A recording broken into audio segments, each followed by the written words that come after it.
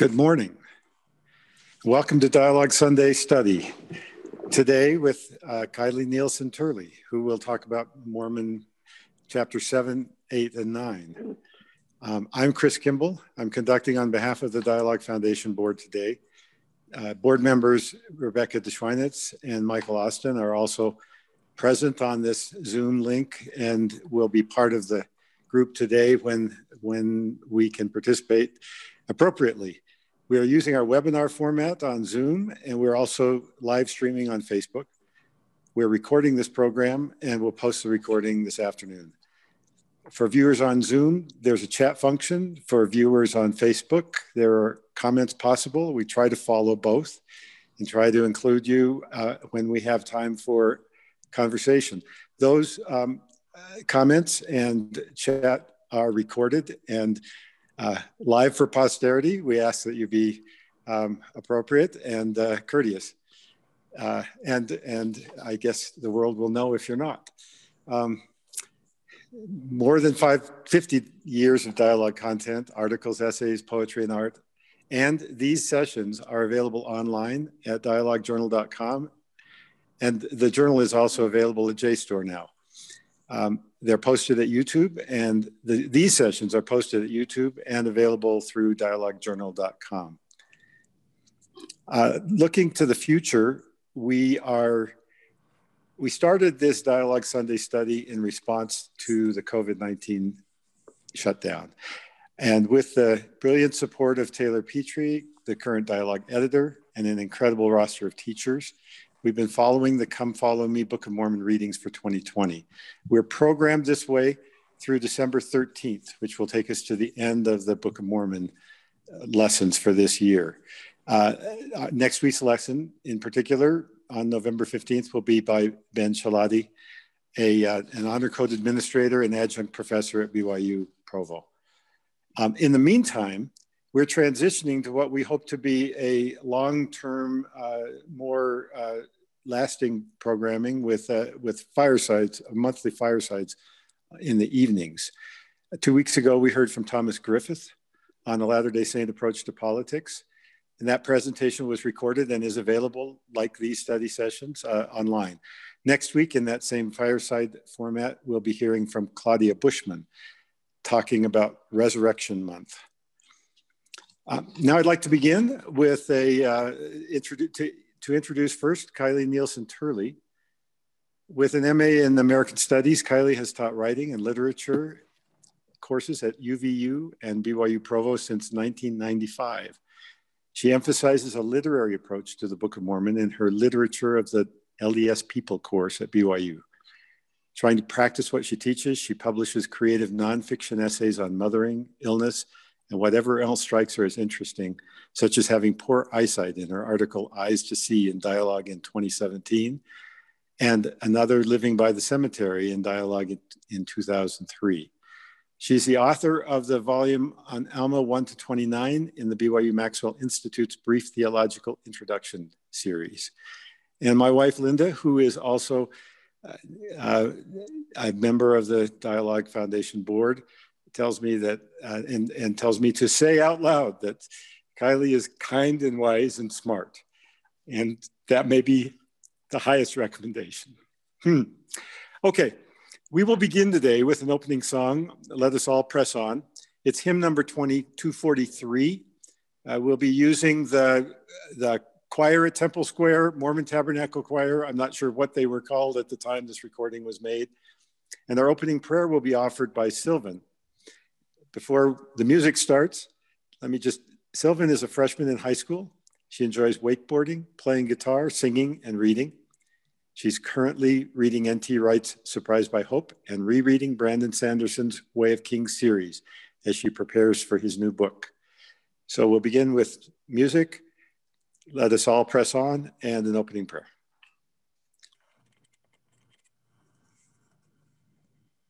Dear Heavenly Father, we thank Thee so much for the opportunity that we have to meet here today online and to learn about Thy Word. We thank Thee so much for the technology and the people who have made this possible.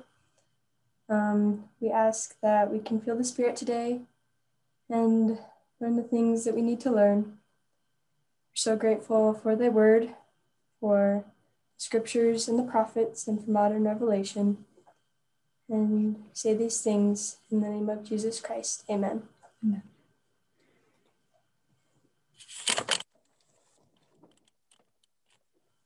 Okay, do we just go right into my part then? Yeah.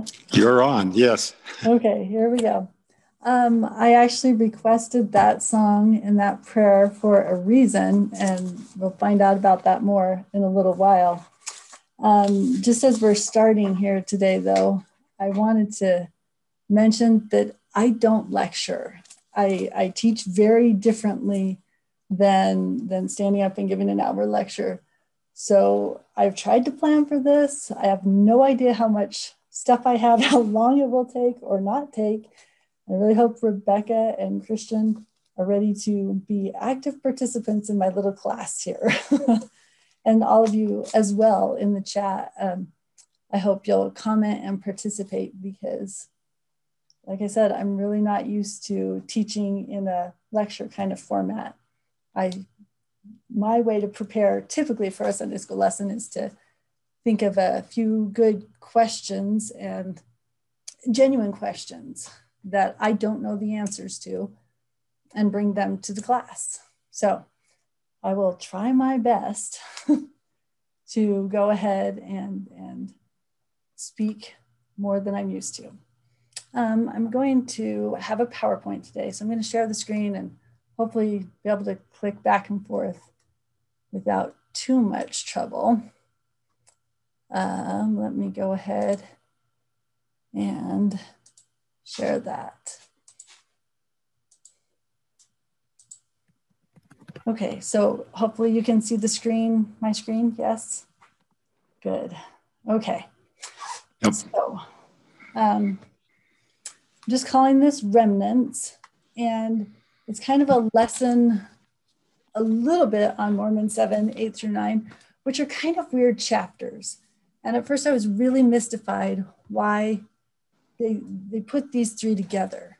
We have Mormon's last words after Cumorah, and then Moroni's first words in chapter 8 and 9. And they're kind of random. Mormon is sad, speaking to us in chapter 7.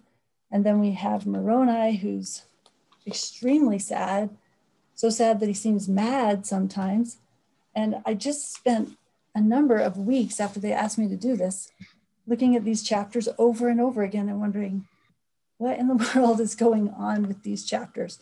They don't seem to fit together as a whole. But actually, as I've studied more, I've come up with some reasons why I think they actually do work together. And why we maybe should even continue to read them as together. So it's also a lesson kind of unintentionally on how I read scripture, though. We'll talk about these chapters, but you're also going to find out how I study along the way. And that means before we ever get to the chapters, I need to know what's going on in this story. How are we in this setting? Who are the speakers? Who's the audience? Who are we talking to and why?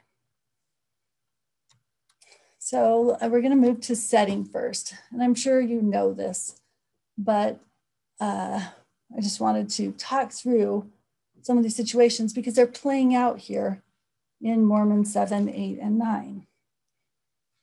So we have Christ at 3 days of darkness.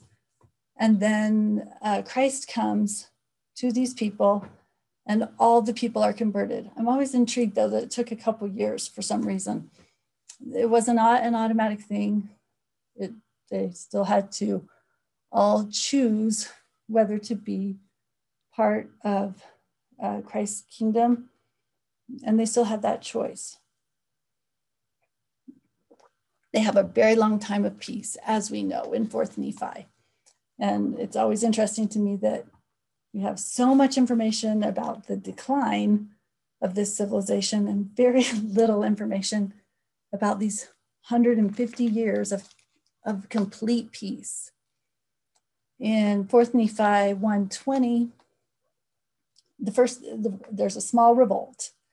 And this small group of people take upon them the name of Lamanites. And then a few years later, more people start to have problems. There's some pride that creeps in. They start talking about costly apparel again, pearls, fine things. And then eventually they say there is a great division that happens in 4th Nephi 1:35. There's a big split officially about 200 years after Christ came. And I want to look at this for a minute. So if we can turn to 4th Nephi, I will turn there. 1:36 through 39, you'll notice in verse 36, and I have a couple of the verses up here, not all of them, but in verse 36 it says, "And it came to pass that in this year there arose a people who were called the Nephites, and they were true believers in Christ. And among them there were those who were called by the Lamanites, Jacobites, Josephites, and Zoramites. Therefore the true believers in Christ and the true worshipers of Christ, among whom there were the three disciples who tarried were there. They were called Nephites, Jacobites, Josephites, and Zoramites." So we have this breakdown where previously there had been no manner of ites at all. And then maybe have Rebecca, could you read these other two verses to us, 38 and 39? "And it came to pass that they who rejected the gospel were called Lamanites and Lemuelites and Ishmaelites, and they did not dwindle in unbelief, but they did willfully rebel against the gospel of Christ. And they did teach their children that they should not believe, even as their fathers from the beginning did dwindle. And it was because of the wickedness and abomination of their fathers, even as it was in the beginning. And they were taught to hate the children of God, even as the Lamanites were taught to hate the children of Nephi from the beginning." Okay, so when I read that and I read it slowly and carefully, there's some problems. This scripture doesn't make sense really to me. If you just read the main clauses, it works fine. They did not dwindle in unbelief, but they did willfully rebel. They did teach their children that they should not believe. It was because of wickedness, and they were taught to hate. That makes sense, except we have this little extra phrasing in here in the last half of verse 38. "And they did teach their children that they should not believe, even as their fathers from the beginning did dwindle." That doesn't make sense. And that semicolon right there says, this should make sense. This should make sense as a sentence standing on its own, but it doesn't work. For example, I think the problem, and if anyone in the chat knows more about grammar than me, they are welcome to figure out exactly what's going on here. It looks to me that we don't know who they is. They did not teach their children, assuming that's the parents, even as their fathers from the beginning did dwindle. So they did not dwindle in unbelief, but they also did dwindle? Who are we talking about? What does that mean? As I look at it and try to figure out the punctuation and try to understand what was going on here, and I did check textual variants. Nothing really changes here in the original manuscript or in the printer's manuscript. But it looks to me like this in between, "and they did not dwindle," should connect up with "even as their fathers from the beginning did dwindle." But we have this intervening clause here that doesn't make a lot of sense. So it's an interruption that reads better to us in English if we put it at the end of the sentence. "And they did not dwindle in unbelief, even as their fathers from the beginning did dwindle, but they did willfully rebel against the gospel of Christ. And they did teach their children that they should not believe." That makes more sense to me. And that is a kind of different story than when it's interrupted in the middle so that we can't understand what's going on. So who should care about weird little grammar things? And I see the chat's coming in. So if they can help me out with that and know how to fix it, please interrupt me, Christian or Rebecca. But let me tell you who I think should care about little grammar things like that. For one thing, I think that the parents in Doctrine and Covenants 68:25 should care about that. Do you want to say something? No, I think people are. The comment I saw was that this is great. Keep going. Oh, good. good. We'll keep going with it then. We look in Doctrine and Covenants 68:25. There's some parents there in a scripture that kind of have, the scriptures bothered me a little bit. And again, inasmuch, let me grab it over here. Inasmuch as parents have children in Zion or in any of her stakes which are organized, that teach them not to understand the doctrine of repentance, faith in Christ, and etc., the sin be upon the head of the parents. So this verse, like I said, it's bothered me. How can I be held responsible for what my children did not understand, whether or not apparently I tried to teach them? But with that rephrasing there in 4th Nephi that clarifies things about parents who teach their children to hate, all of a sudden this verse makes more sense, at least in my interpretation. It's not parents who taught children and the children didn't happen to understand. It's parents who taught the children not to understand, not to know the doctrine of repentance, taught them not to have faith. Of course, that would be a sin. And of course, that sin would be upon the heads of those who did not teach or actively taught not to believe, actively taught hate, which is an extremely distressing state for the world or someplace to be in. When we get to the point where parents are teaching hate, I worry about that kind of world. I worry about them. I think all of us should care about that verse in 4th Nephi, whether or not we're parents, because it has a lot of implications for our day, as well as for the Book of Mormon. What does it mean to be a Lamanite or a Nephite by the end of the Book of Mormon at Cumorah when it was a choice? When it was a choice at this point in time. So if you looked back at 4th Nephi, we would realize that we had almost 200 years of peace. They talk about marriage. I'm assuming intermarriage because there's no ites. There are no boundaries between them. There's no differences like that. And there's no contention. The love of God dwells in their hearts. And then they break down into groups by choice, by belief. So what does that mean for us? What does that mean for our day? And actually, that's a sincere question. If you have comments, you said it takes a minute for the comments to come in, but I really am interested to know how that could reinterpret our point of view on the Book of Mormon if at the end of the Book of Mormon, these labels may not mean at all what we think they mean. If being a Lamanite and a Nephite at the end of the Book of Mormon is just a choice of belief, maybe we could liken it to, say, political parties.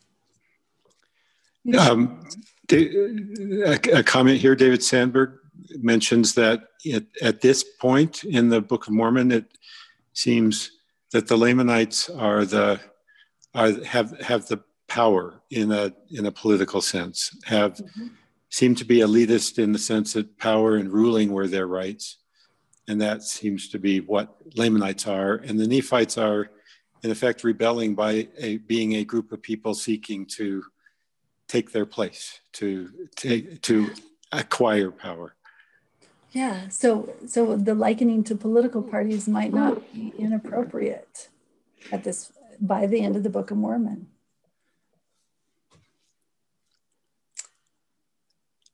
Kind of having triple interaction here through others. I see you reading, so please just interrupt me if someone is sharing something that you would like to share. I just think this is a critical question for us to ponder. If we're possibly misreading the end of the Book of Mormon, what does it mean to break down into groups or to have a theology or a belief that you hold so deeply that you would go as far as this society went to complete annihilation of one of the groups with teaching hate? How far would we let that go? There's also an observation that the splintering of true believers into multiple groups kind of challenges kind of complicates the narrative a bit, right? Right. And that's one thing I've tried to consider. I don't know, they seem to have kept track of their lineage, and we're going to talk about that a little later as well, that Mormon knows he's a descendant of Nephi. So maybe they do keep track for 200 years. I was thinking as I was working on this lesson, how many of us, well, I've been in classes before where they challenge you to sit down and do your family group sheet right there. And multiple people do not know their great-grandmother's maiden name. Multiple people. And so these people could have absolutely kept track of their lineage through 200 years of peace. To 1,000 years, do they know who their fathers were? Which person from Lehi's family were they related to? And what does that mean? If they broke down even further into groups, what does it mean to be a Josephite or a Jacobite? Or a Lemuelite instead of a Lamanite? I don't know. I don't think we do know. Yeah, there's another comment about a resorting, a remembering according to ancestral lines. People with a mixed heritage might have, which part of their heritage are they going to choose? But again, I think it comes back to this, there is a choice of how you identify in this period. Yeah, a choice based on belief, based on ideas. So that's part of the context that I brought with me before I ever get to the study of the chapters themselves. What in the world does it mean to have this label in your background? To have at least some ancestors choose this label, and then you choose to continue it. Okay, so let's move forward a little and talk about our speakers. We have Mormon speaking in chapter 7 and Moroni in chapter 8 and 9. So let's finish a little bit about Mormon. We ended up with the Great Division in the year 231. And then as we move up the screen, by the year 300, everyone is exceedingly wicked. I mean, I guess if we're choosing belief alone, I'm not sure what the categories mean at all by that point in time. In 320, Ammoron hides the records and tells Mormon where they're going to be. At this point, Mormon is age 10-ish. In 326, Mormon becomes the leader of the armies. He's age 15, 16-ish. And that is part of the reason why I asked the people to pray who are praying today, so that I could have them here and ask them how they think that would feel. So, Sylvan and Grant, you're our young joiners with us today. How do you think you'd feel if at age 10, the prophet came to you and said, you know what, you are in charge of the whole history, all the books, everything. Or if at 16, they came and said, our country is falling apart. You're going to be the boss of the whole army of the United States of America or of Canada or of any other place. You're going to be in charge of everything. So I'll make Sylvan speak first and see if Grant has anything to add. Overwhelmed. That would be freaky, I guess. And I mean, not to mention that the armies were super wicked. You know, these were his people, but, you know, they wouldn't listen to him and they didn't really, yeah, that would just, so much responsibility. That would be scary. Thanks. I just wouldn't know what to do with myself. If I was in charge of both things at once at that young of an age, it would be wild. It would be. It would be. So thank you, Grant, for sharing. Thank you, Sylvan, for sharing. I think it's easier for us to project back and imagine in our minds based on maybe some pictures or artwork what we think a young Mormon would look like. And it does say he's large in stature, but from the voices of people about that age, and these are pretty wise people. I don't know that they would be picked out of the whole civilization, but I would pick them out of the whole civilization. But that's a pretty amazing age to be involved in things like that. At some point in time, when Mormon is about age 52, 53, he refuses to lead the armies at all. He's just an idle witness. I'm also intrigued in about 379, he agrees to command the armies again, but he is without hope, it says. And I want to talk about that for a minute. Because to me, this matters. Theology matters. How he thinks about things, how he thinks about prophecy matters. In a lesson I attended, Sunday school lesson I attended last week, everyone kind of got on the argument and kept going down the lines of this idea that, well, Mormon knew the prophecies. He knew this was going to happen. And that, I don't know. Of course, he knew it was going to happen, but did he know it was going to happen to him? Did he know it was going to happen like this? Because it seems to me that he has hope for a very long time. And how does it change things if you believe the prophecy is about you and it is inevitable? Would he have tried? How would his life have been different if he'd said, you know what, I'm the guy they're talking about in 1 Nephi, and it's all going downhill, so why try? How we think about things makes a difference. How we theologize prophecy makes a difference. Eventually, we have the last battle. Everything falls apart. There's only 24 people left. And then Mormon writes Mormon 7. In my opinion, Mormon 7:1 is an extremely sad verse of scripture.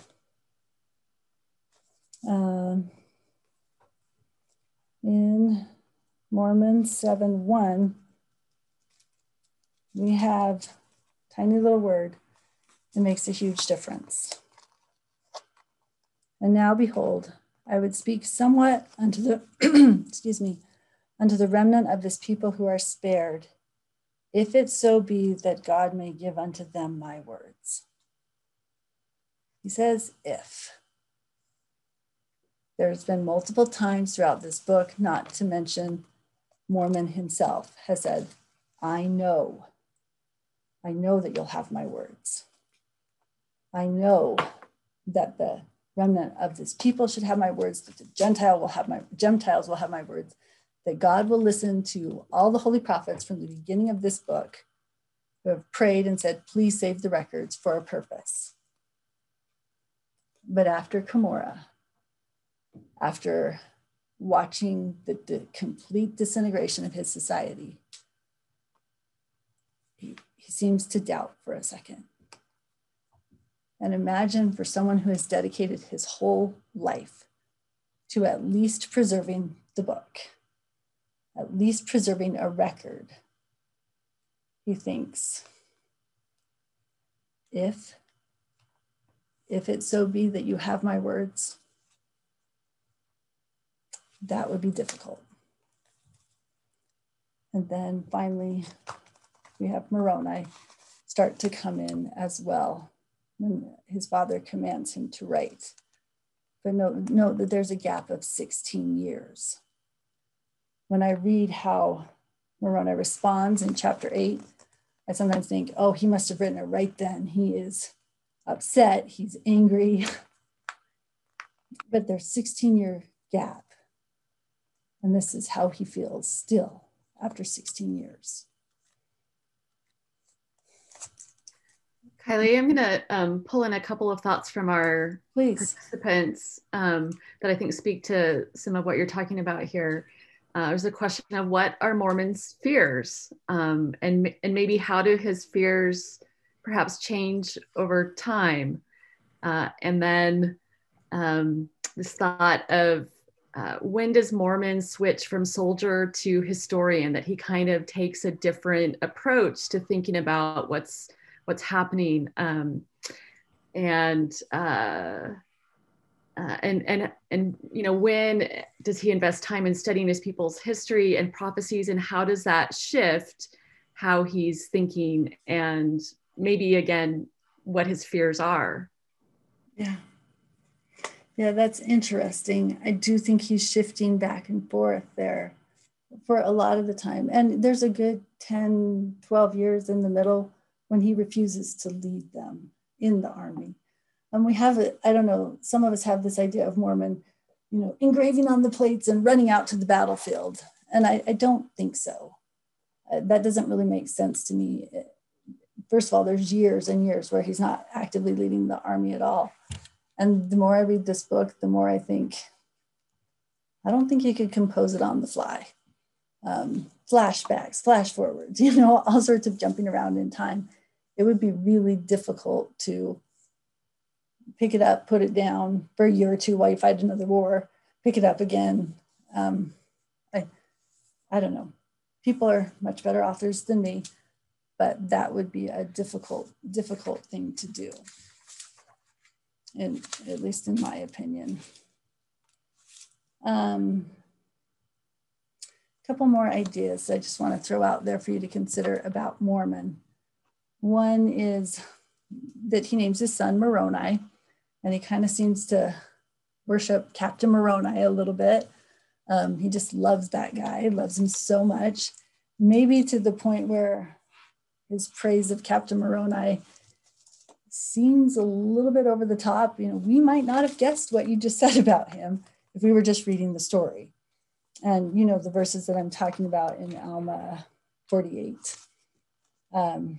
He says things that Captain Moroni was a strong and mighty man, perfect understanding. His heart did swell with thanksgiving for his God. A man who was firm in the faith. And if everyone were like Captain Moroni, the very gates of hell would shake. Just praising him. So we know he named his son after him. And by the way, Captain Moroni's son is Moronihah, and we do have a Moronihah who dies with his 10,000 at Cumorah. Mind you, by Cumorah, we're guessing Mormon's 75-ish years old. He easily could have a grandson old enough to be in the army and participating if Moroni went through and kept following that tradition of, Dad, you called me Moroni, and I'm going to show you. I'll name my son Moronihah. I don't know. It's just speculation. But at this point in time, it's possible that Mormon has also just watched his grandson die.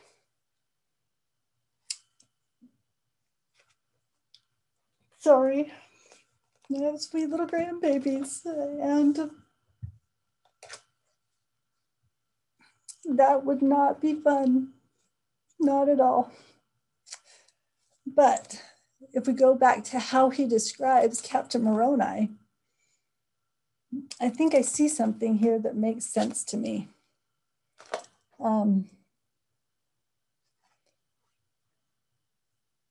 How would it be, and this is a question also for Grant and Sylvan, one more question, and that's all you have to do. How would it be to be the kid of a dad like Mormon? Somebody who was leading all the armies at age 16. Everybody thinks your dad is awesome. He can do anything. He's going to save the whole country, save everybody. And you're the kid of someone like him. How would that feel? So I'll let Sylvan answer first again. That would be, I mean, I would love him because he's just a great person, phenomenal hero dad guy.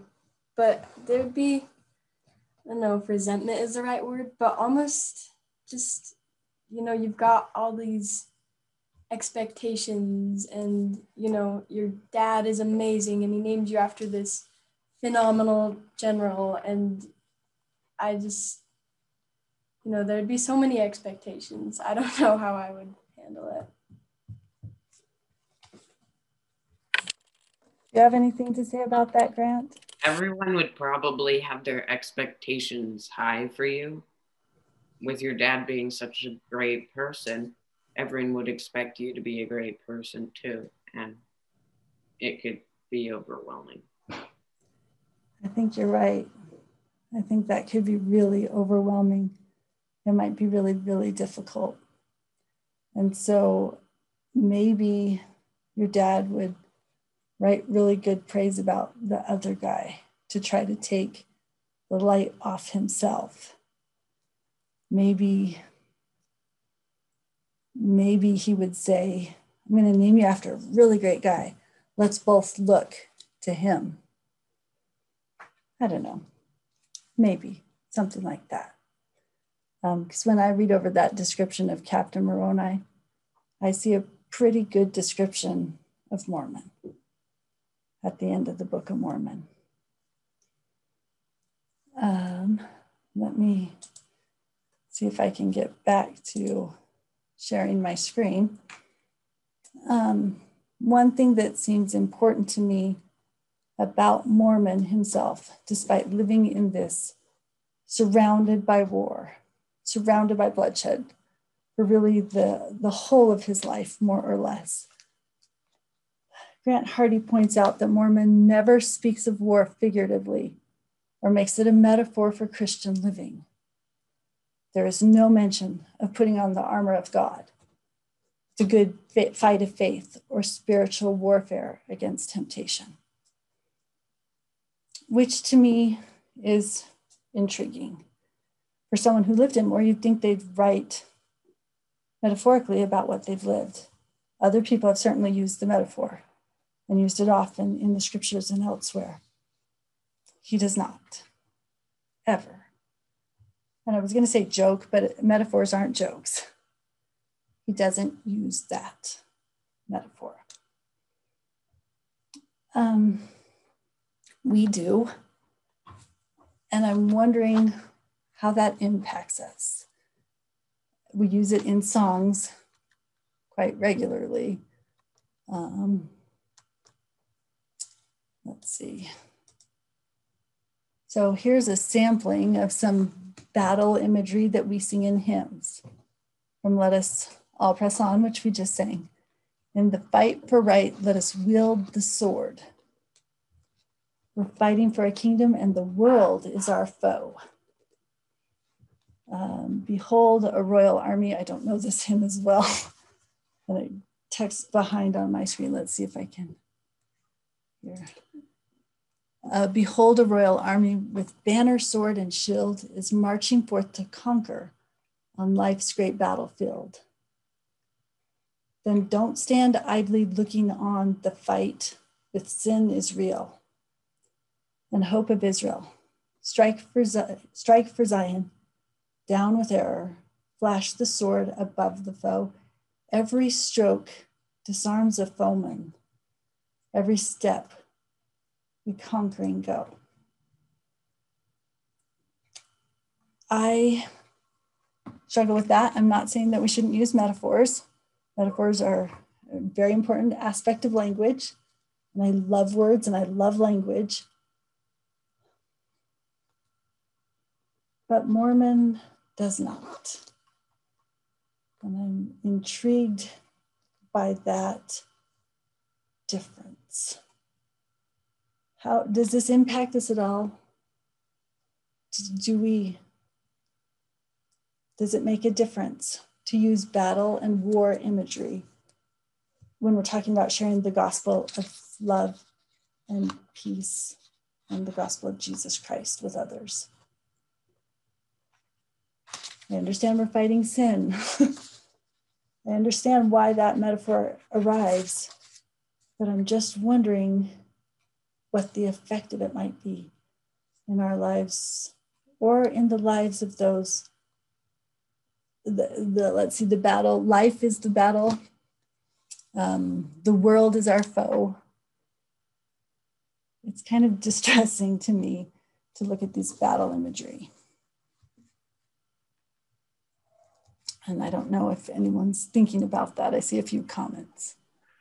Well, I can't help myself breaking in on my own comment, because I know we use these metaphors and we use them frequently, but they have always spoken to me as not really a metaphor, as a metaphor used to sort of soften or disguise what we're really talking about, because they come out of Nauvoo and Joseph Smith's martyrdom. They come out of the Crusades. They come out of situations like we're talking about here, where real people are killing real people because of a division, because they are a different religion, because they are a different political group, because they've identified in some way. And it's never felt to me like the metaphor usage quite worked. It was like there was always a message behind that of, yes, we are at literal war in various circumstances in our life. Thank you. Thanks. It seems to, I think it makes sense that these war metaphors would reinforce this tribalism, this notion of ites, and the world divided up into these different groups, rather than the unity that Mormon hopes for and is despairing that isn't there anymore. There a couple of folks are asking about, does Christ ever use any war battle imagery?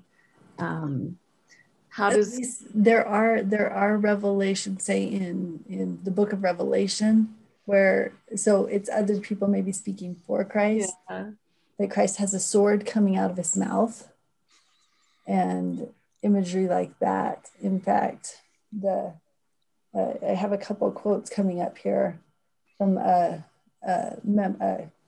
believe I do not know what religion Susan Hyland is. She's published this in the Catholic Biblical Quarterly, talking specifically about some of the imagery in the book of Revelation. She says, what seems dangerous about violent metaphor is how it may shape and constrain the imagination. In employing these metaphors, John invites the reader to imagine the world in a particular way. He asks the reader to envision spiritual advancement as a battlefield, and then to reason in these terms. According to the logic of the battlefield, conquering is something one does over one's enemies. There must be winners and losers. Winning involves the subjugation or annihilation of the enemy, which can be distressing. If we're talking about sin, okay, but sometimes we use this fight the battle imagery about missionary work.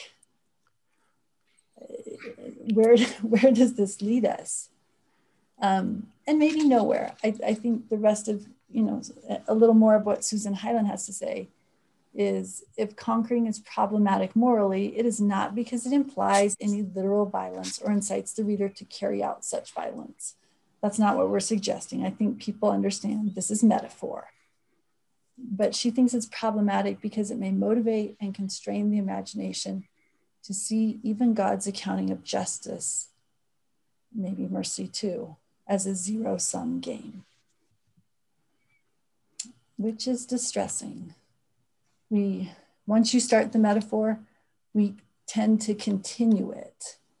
So if I'm saying, wow, they shot your presentation full of holes, and then, you might respond to me, I know I'm going to have to go back at them or something. I'm going to have to patch it up in the hospital and get back out there. We tend to continue the metaphor. And what does that do as we start to think about God, about Christ and his work of love in our lives?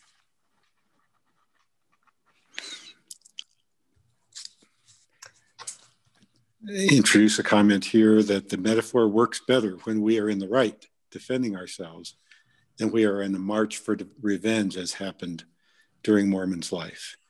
And just leave that. Yeah. Although I think what you're suggesting is that it doesn't fit, right?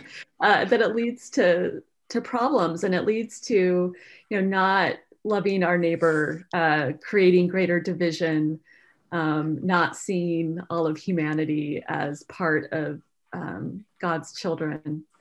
Yes. And there's a couple other really great, observations where someone's noticed that there's a parallel here to your discovery of the disappearance of fire and brimstone metaphors after Ammonihah. So there's, so that kind of fits with, what Mormon's willing to say in the ways that he describes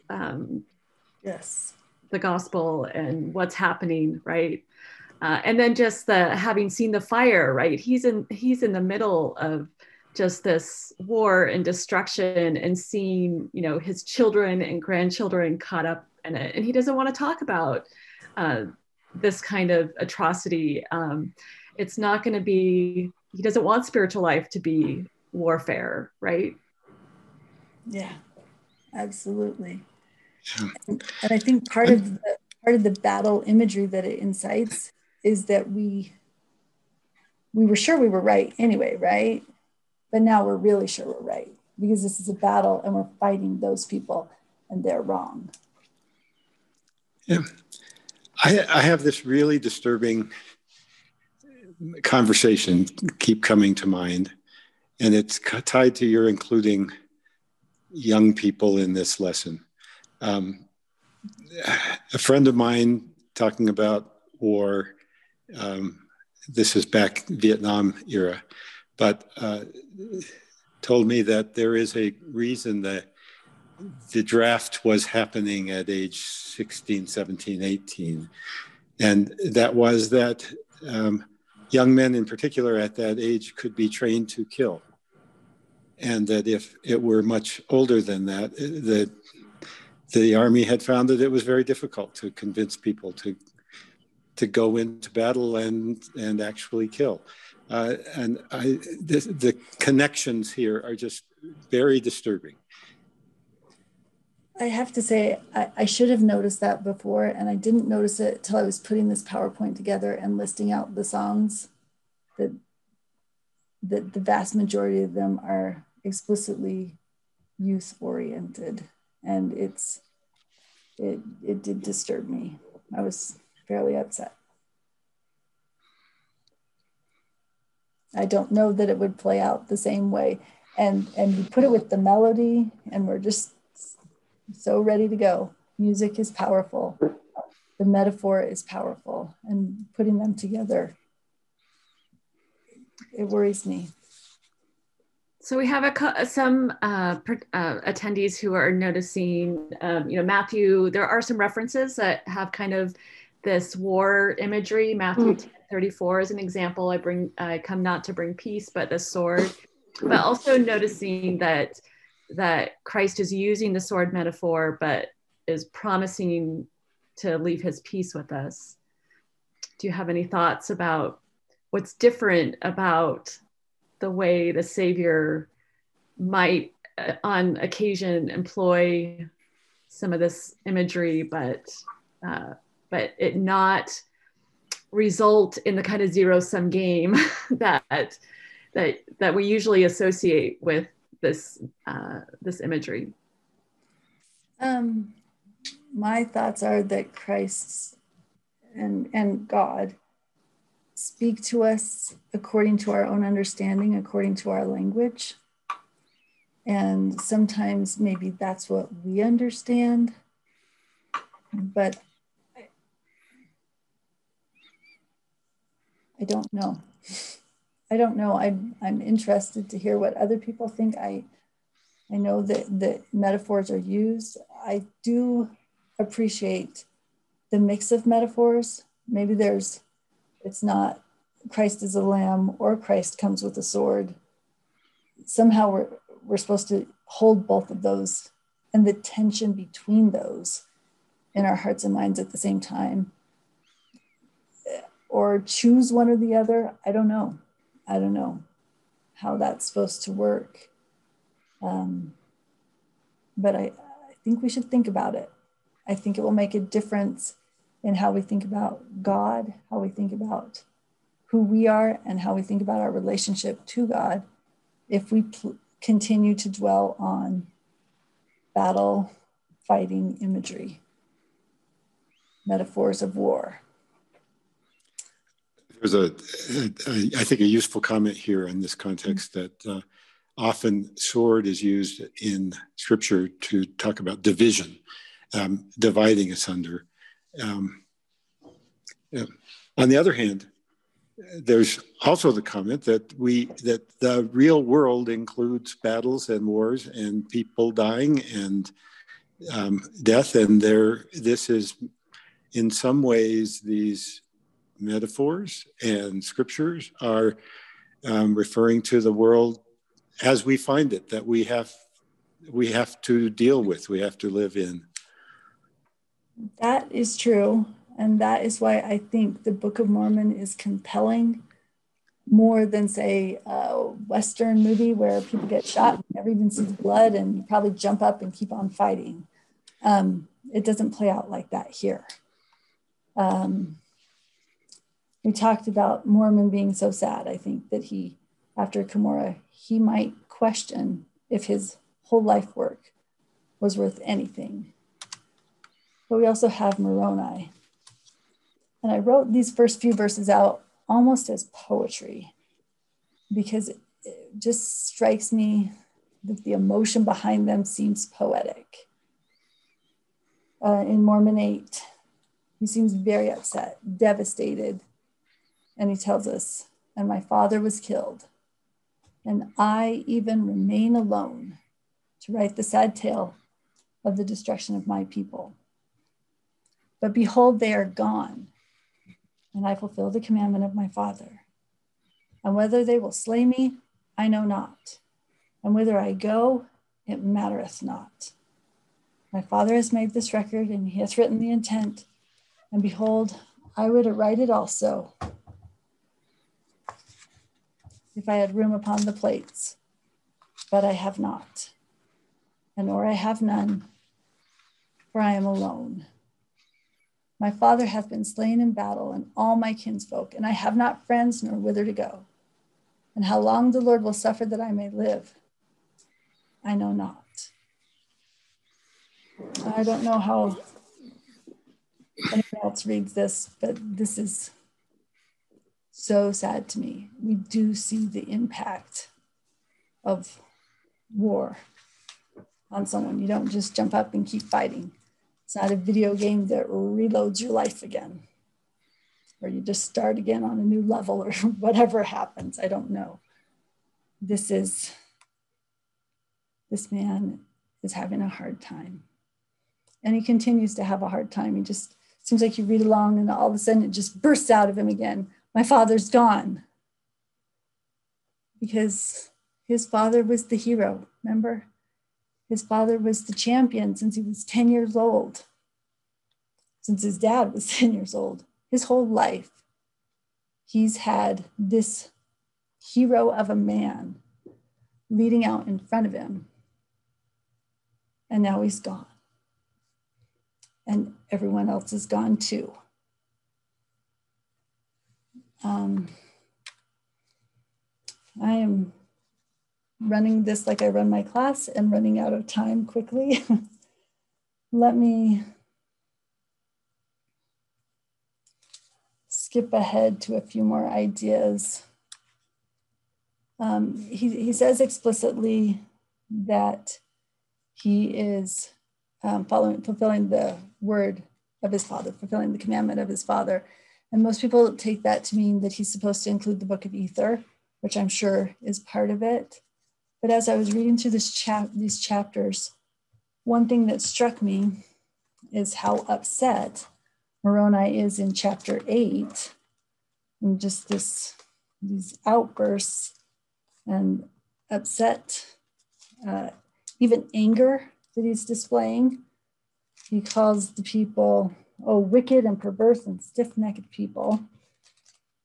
And then he says in verse 38 of chapter 8, "Oh, you pollutions, you hypocrites, you teachers." That was distressing. We could certainly think about that for a while. Pollutions, hypocrites, and teachers. Those of us who teach, I was taken aback at that. And then the beginning of chapter 9 says, "And now I speak also concerning those who do not believe in Christ."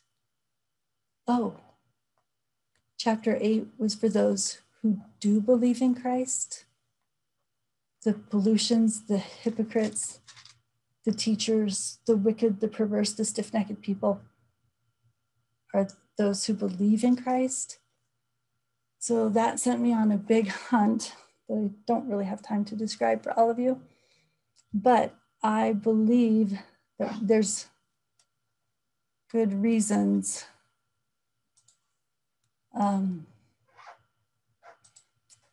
to think that these 3 chapters are written for the 3 main audiences of the Book of Mormon.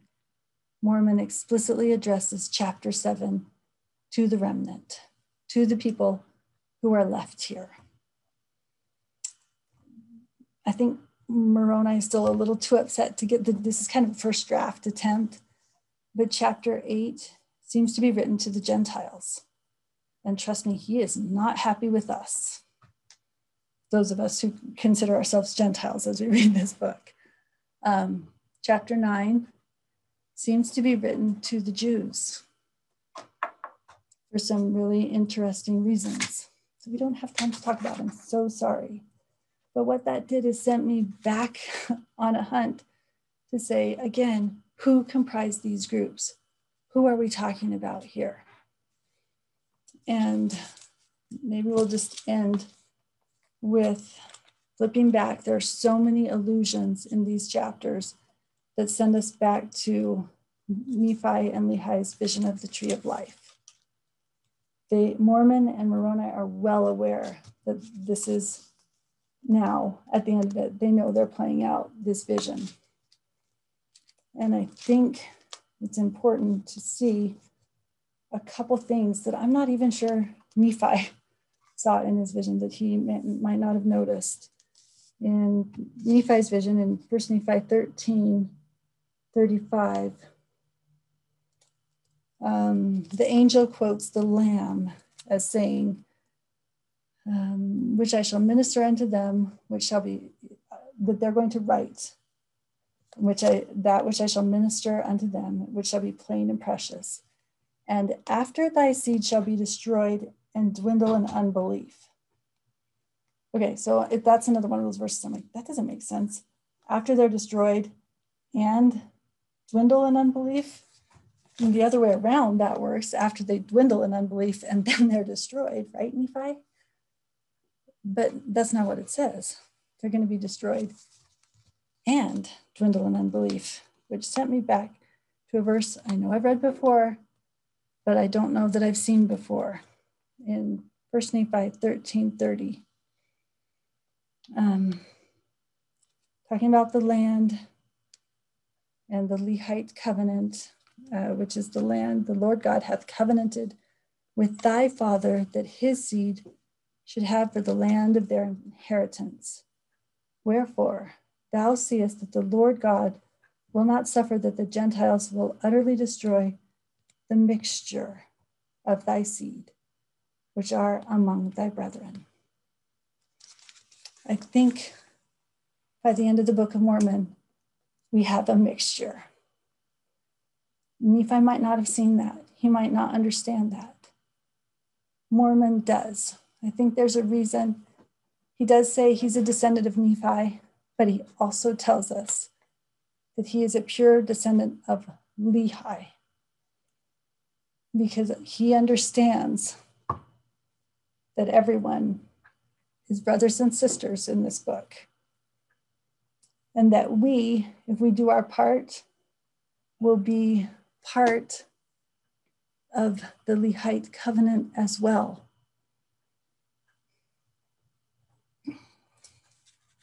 There's so much more that we could say. We didn't even get to the verses and the chapters themselves. We spent so much time just getting the context so that we could get to there. But I think at the end of this, let me tell you, there's some things that matter. It matters how we think about these groups and how we choose to divide and segregate, no matter if we think we're right. By belief. I'm sure they thought they were right to believe in Christ.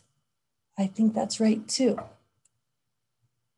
But it didn't lead to a good place when they drew hard boundaries and stayed divided like that. I think it matters how we think about these things, the philosophies that we're telling ourselves in our heads, that prophecy just happens, that things are inevitable, that I'm right and you're wrong. Those things matter. And as you can tell, I think words matter. I think metaphor matters. And I think the words of this book matter. They matter to me. They have brought me closer to Christ than any other book I've ever read. I've read quite a few books. But these words bring me to Christ, maybe not always in the way that I thought they were going to, but they do. And I say that in the name of Jesus Christ. Amen. Amen. I'm inclined to have a conversation, but I'd also like to move to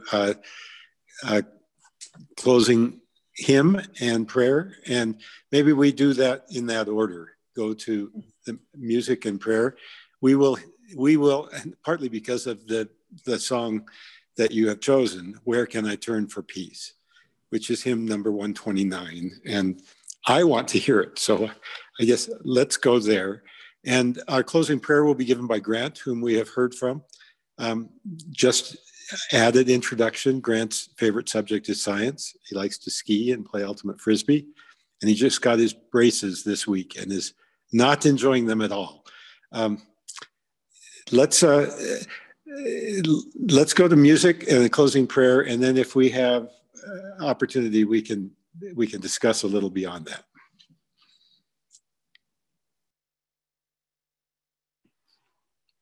Our dear Heavenly Father, thank Thee for the opportunity for us to meet together. And please help that everyone will be guided in their personal scripture study and that they can understand their own personal revelations. And please help that everyone can take away a message from this meeting. And in the name of Jesus Christ, amen. Amen. Grant, thank you. In fact, your line about understanding your own revelation picks up a point I was so appreciative of, and I